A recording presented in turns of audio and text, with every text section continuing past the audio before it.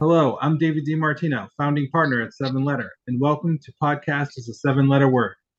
I'm thrilled today to be joined by my colleague and fellow founding partner at Seven Letter, Allison Claire Fastow, and our guest of honor, Seven Letter's newest partner, Drew O'Brien. Hi, David. Yeah, awesome. Hello, Drew. Hi, David. Um, Hi, Elson. Drew, we are so excited to have had you join the team. I'm going to get the embarrassing part out of the way for you and quickly bring our audience up to speed on your background. Before joining Seven Letter, Drew served as Executive Vice President and Managing Director at Burson Cohen Wolf, where he led the firm's business throughout the Northeast region.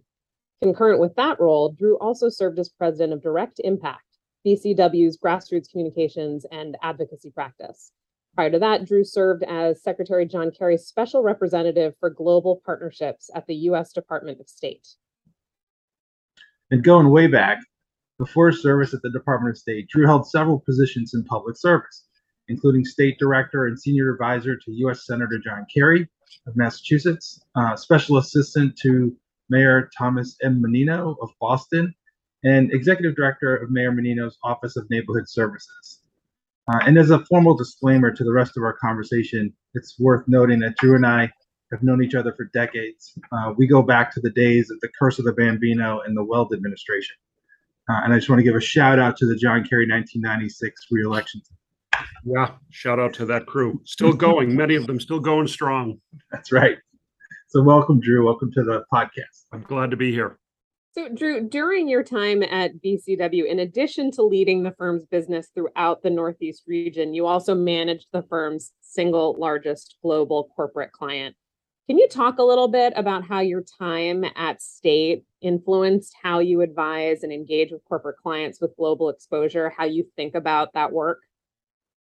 Yes, and that's a great question, Allison, and great parallels. And I had great experience. I've had, and you're nice to sort of go through some of the things I've done, and I've been fortunate to have a good career, including this venture here with all of you at Seven Letter. I'm very excited about it. I think when I went to the State Department, it opened my eyes to complexity and just how many things are quote unquote happening all the time in the world.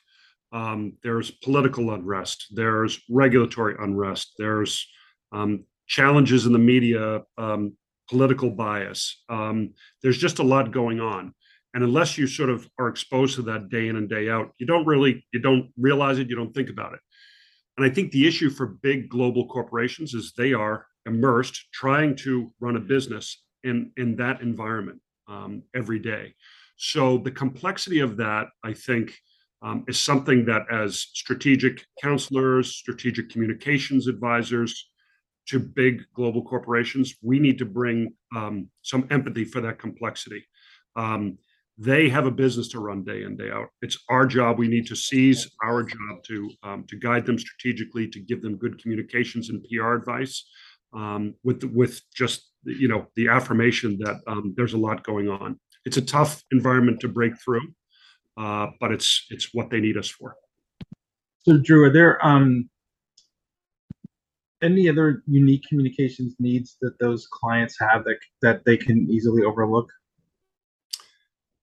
Yeah. Oh, absolutely. I mean, I think again, if the client's heads are down on their day-to-day business, they don't necessarily have the lens on the things that we're looking out for them on, right? Whether it's a crisis around the corner, whether there's something going on with one of their competitors or their peer set. I always assume. So I have this thing. I like to over communicate with clients. Um, some people might think that that's a risk. The client might get annoyed, may not want to hear from you as much. But I think you can't assume that the client has visibility into everything you know. So um, I always like to over communicate. Even if they say, I knew that, or I'm not necessarily interested in that, they are appreciative, I think, at the end of the day, that they've heard from you, that you're consistently in touch with them, and looking out for them. So here at Seven Letter, we like to say that we marry the best practices of corporate communications with rapid response techniques that you find in political communication. And put simply, corporate communications is often focused on a longer timeline, sometimes up to 10 years. And regardless of changes to the day-to-day landscape or environment that they operate in, that's what drives their decision making, what they're, what they're looking at around the corner for their brand and for their products. Whereas on the political side, where we all kind of cut our teeth, you often try to burn it all down in one day. You try to get through, you try to get everything out as quickly as possible, and you're not necessarily concerned about what that's going to mean in 5 to 10 years down the road. At 7Letter, our approach with corporate clients is to manage and leverage those changes in the daily environment in support of the long-term communications goals.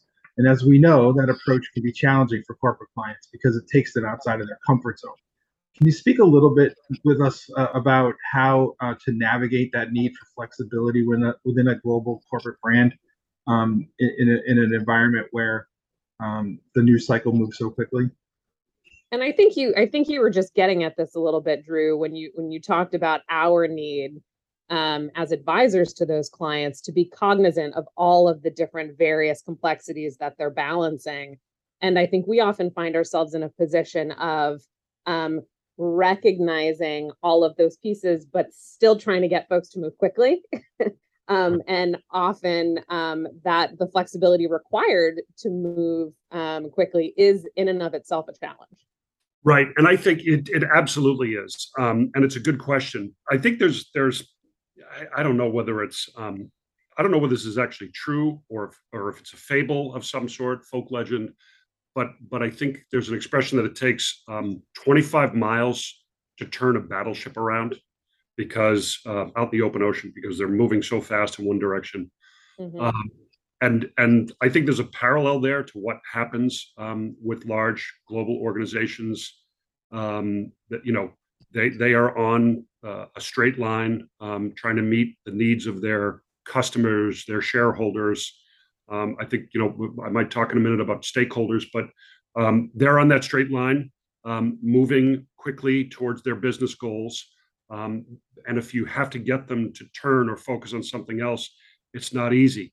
It's almost like we have to show up in a speedboat to offer some sort of an assist out there in the open ocean. And I think, we have to recognize they are playing a longer game. But I think we have to start at the rapid result, because you can always adjust sort of backwards, right? But I think we have an obligation to sort of act when we know something, when we have some insight, to act quickly in our advice and guidance.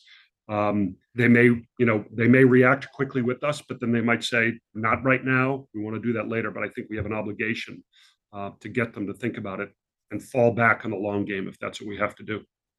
I was just going to say, it's such a great point. I think very frequently we lose sight of the need to be proactively encouraging internal conversation with amongst the partners with whom we're working. And sometimes when we don't see action come out of something that we've suggested, it feels as though nothing has happened.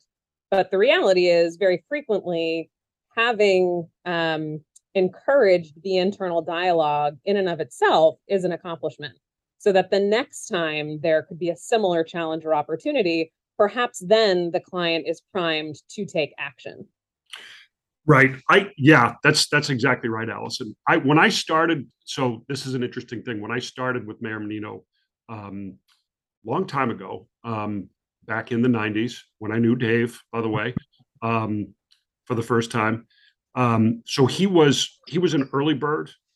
He was very much sort of an old style, very progressive in his politics, but very much an old style urban politician. And every morning he was awake. I mean, I forget, but he would be awake at 4:30 or 4:45, and he would read the newspapers. He would listen to, what I would call the early part of drive time radio in Boston. It was WBZ. Dave, I don't know who they broadcast these days. Bruin. I don't know what sports team's on BZ, but anyway, BZ's been around forever. But he would do all this. He would have consumed an enormous amount of news before 5:30 in the morning, and he would, if there was an issue, problem, he would call. And By the way, this is before people carried cell phones. So he would call my house sometimes at 5:30 or quarter to 6 in the morning to have a discussion about something he might have heard in the news or seen in the newspaper. And that conditioned me a little bit too. So I am now sort of an early bird. And when I'm encountering the very thing that we're talking about now, this sort of, is there a crisis coming? Is there an issue coming? I have a sort of probably unnecessary sense of urgency around it, probably because of that. But again, as long as you're sort of, getting through early, you can always fall back to the longer game. But I think, early notification is key.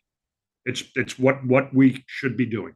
So domestically, Drew, there's a lot of pressure today on brands to more visibly engage in all sorts of issues that are divisive politically. Those often cause moments of crisis engagement for large corporate brands.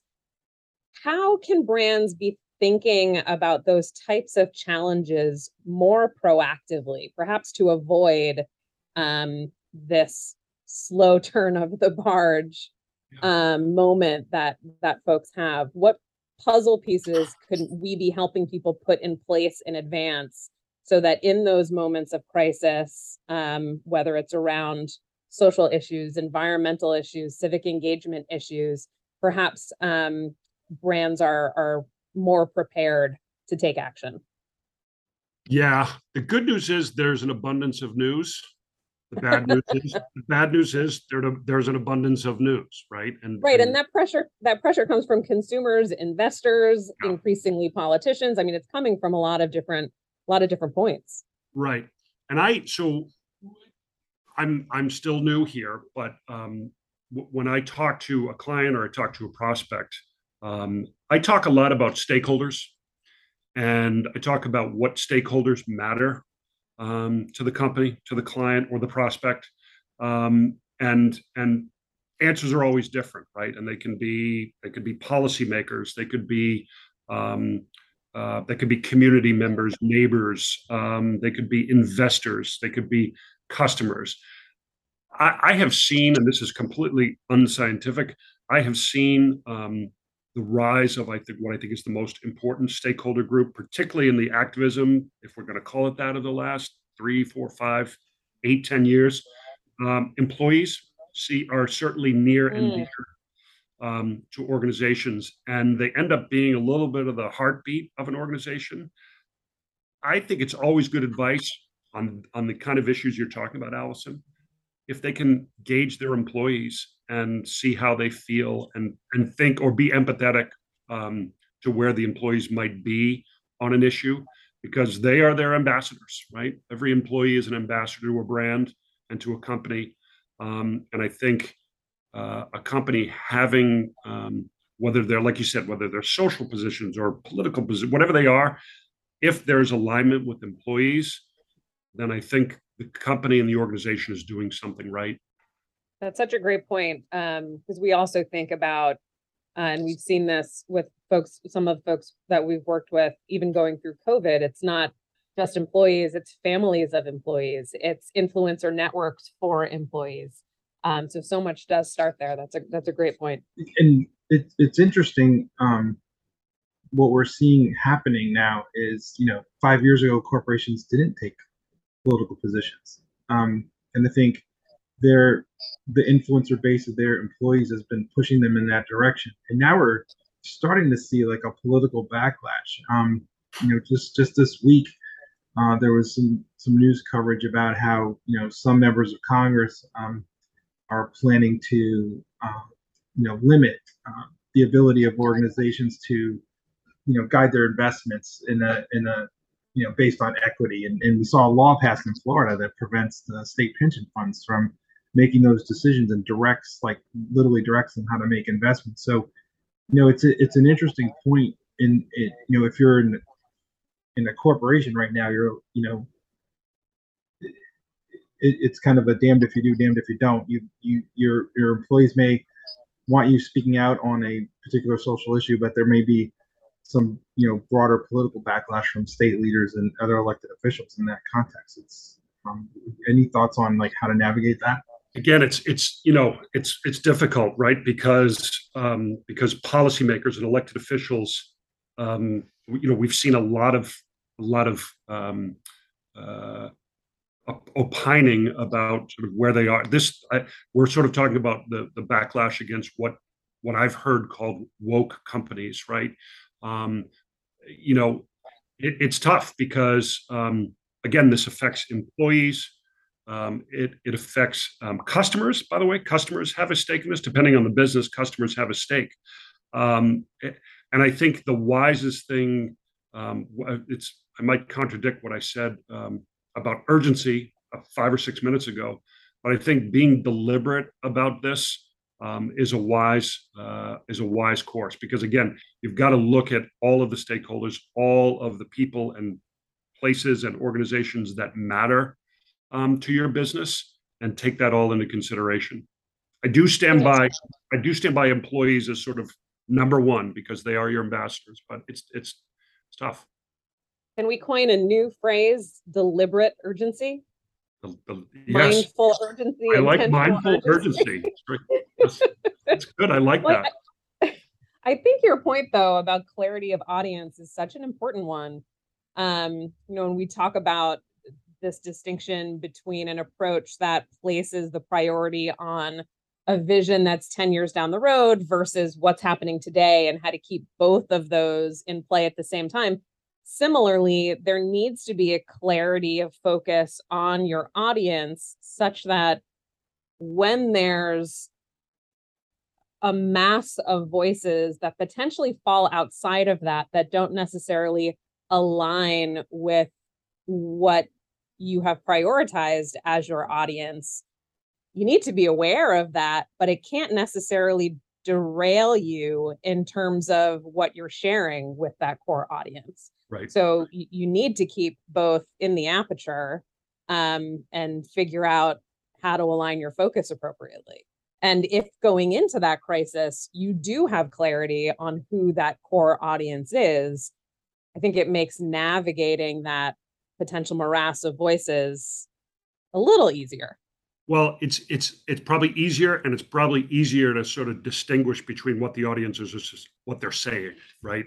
The clarity of their messages.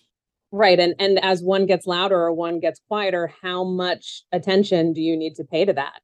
And as the nature of the voice changes, how much does that need to impact your own message? Right.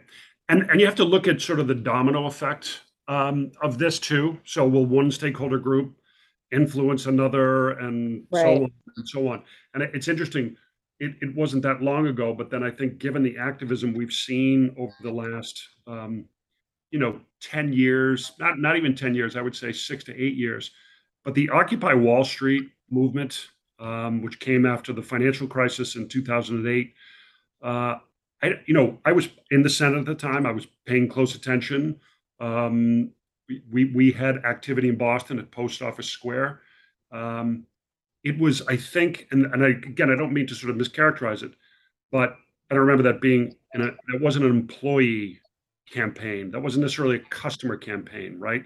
That was sort Mhm. of seen as an activist campaign. I think the issue is there's activists everywhere now. Drew, much like Mayor Menino was all over everything, and activists are everywhere. We should let's switch gears a little bit here and talk about um, your role at Direct Impact. You served as president of Direct Impact, which was BCW's grassroots communications and advocacy practice. And grassroots advocacy is often a core part of our issue campaigns at the state and federal levels. Um, what are your thoughts on what's key to ensuring that grassroots uh, activism and advocacy is continues to be impactful on public policy and policymakers? So, number one priority for any kind of local market activation is to make sure that it is part of a broader strategy from the enterprise, from the main, call it what you will, the home office, the mothership, whatever you might call it, but it has to be closely connected to a goal there. As diffuse as it might be, it's got to be connected to a very central strategy. Then I think you have to be very in executing local campaigns, very deliberate about who you're trying to reach. Because again, my line before that, there's the good news is there's an abundance of news. Bad news is there's an abundance of news. You have to be really deliberate about who you're trying to reach and how you're trying to reach them. And that requires, that requires the things we do here at Seven Letter, right? It's research, it's insights, it's taking a lot of care and concern into cultivating the message and identifying the audience. Along those lines, Drew, how do you think about the different levers of influence on policymakers and corporations today? I mean, when David and I look back at doing what we do, even 5, certainly 10 years ago, there were a certain set of opinion gatekeepers, whether it's on television and a core set of newspapers, that doesn't exist so much anymore. With content channels so diffuse now, even with a clarity of audience, how are we being intentional about the channels that actually matter to decision makers in those organizations? I think it gets back to audience. I mean, I think a lot of us who have been either in public affairs or communications or politics or whatever of a certain age, we still, I will admit, I'll put myself in that category. I put on several different news shows in the morning. I read in print as much as possible, the newspapers I can get my hands on any given day. I listen to drive time radio still. Oh, it's you. You're the one. Yeah, I listen. It's me and me alone. So I think you have to. It's really about the audiences, either the audiences that you're that may be being active around you, or the audiences you're trying to reach. My 19-year-old children do none of what I just said to you. But by the way, they're up on current events. They're looking at Instagram. They're looking at TikTok. In addition to funny dog and cat videos, there's actually, they're active in their own ways around LGBTQ issues, around the environment. So it's about audience and identifying how they're consuming the news and the information. So Drew, we've known each other for a very long time, and I'm super thrilled that you're here with us now at Seven Letter. But without getting too sappy and talking too much about how awesome it is to work with me, get a little sappy, get a little bit sappy. Would you mind sharing with us like the thinking behind this move you made, this change you made to go from a place like BCW to a place like our firm, Seven Letter, and what you think or hope we can achieve over the coming years? Yeah, Dave, it's a great question. And on the sappy side of this, I get to work. I have great new colleagues, as evidenced by this podcast right now, right? Listen to this chemistry. It's instant. But magnetic. Oh yeah. When I was deliberating about this and I talked to some of you, I wasn't asked that question, but I actually volunteered it. Allison, I don't know if you remember this, but I actually think what Seven Letter does and how they do it is the future of the business. And I think it's a matter of size. It's a matter of the offering, right? With not just what we do in a public relations and a communications and a public affairs capacity. It's about Seven Letter Labs. It's about Seven Letter Insights. It's putting that all together in a very nimble way. And I think the way our senior, and by the way, we have a wonderful array of team members who are new to the business and people like some of us, not all of us. Allison, I won't put you into this category. Been around a long time. You're much younger than we are. But I think the way our senior team members advise clients and how they do it is very rare. And I think clients benefit from that. And I think the way we scope work and engage with the clients, I think is also rare and the future of the business. So I am thrilled to be here. I think we've got a lot of opportunity in Boston and beyond. And I'm looking forward to getting after that. That's great to hear, Drew. Thank you. I mean, you are our newest partner as your official title. And I think for us, partner does mean something really important beyond just an internal title, but to become true partners to our clients and to establish relationships with them such that they trust us with their largest complex challenges, their greatest opportunities. I think for each of us to become that type of counsel and partner to our clients is the greatest privilege. So we're thrilled that you've joined us in that capacity. Drew, my new partner and old friend, we have one last surprise section for you here for the podcast. Yeah. It's a rapid fire series of questions, either or answers. I don't need a long answer. We're going to give you two choices and you just pick one. And by the end of this, we'll know a lot about you. So let me know when you're ready to go. But don't we give advice to, like, isn't one of the things we advise is to answer how you want to answer? So maybe I don't want to give a one-word answer. It's an A/B test. That's all. Yeah. Okay. It's an A/B test. Give me a try. Allison, I'll go two, and then you do yours, and then I'll do the rest. Oh, okay. All right. Yeah. All right. Ready, Drew? Yeah. The Rolling Stones or the Beatles? Beatles. Coke or Pepsi? Coke. Menino or Weld? Oh, Menino. Gillette or Fenway? Fenway. Brady or Belichick? Belichick's the real GOAT. Hamburger or hot dog? Oh, I mean, that should be both. That should be hamburger and a hot dog. We'll accept both. But I'll go with a hamburger. It's probably theoretically better for me, but not really. The North End or Southie? Oh, the North End. Upper Cape or Outer Cape? I'm a mid-Cape guy. Okay.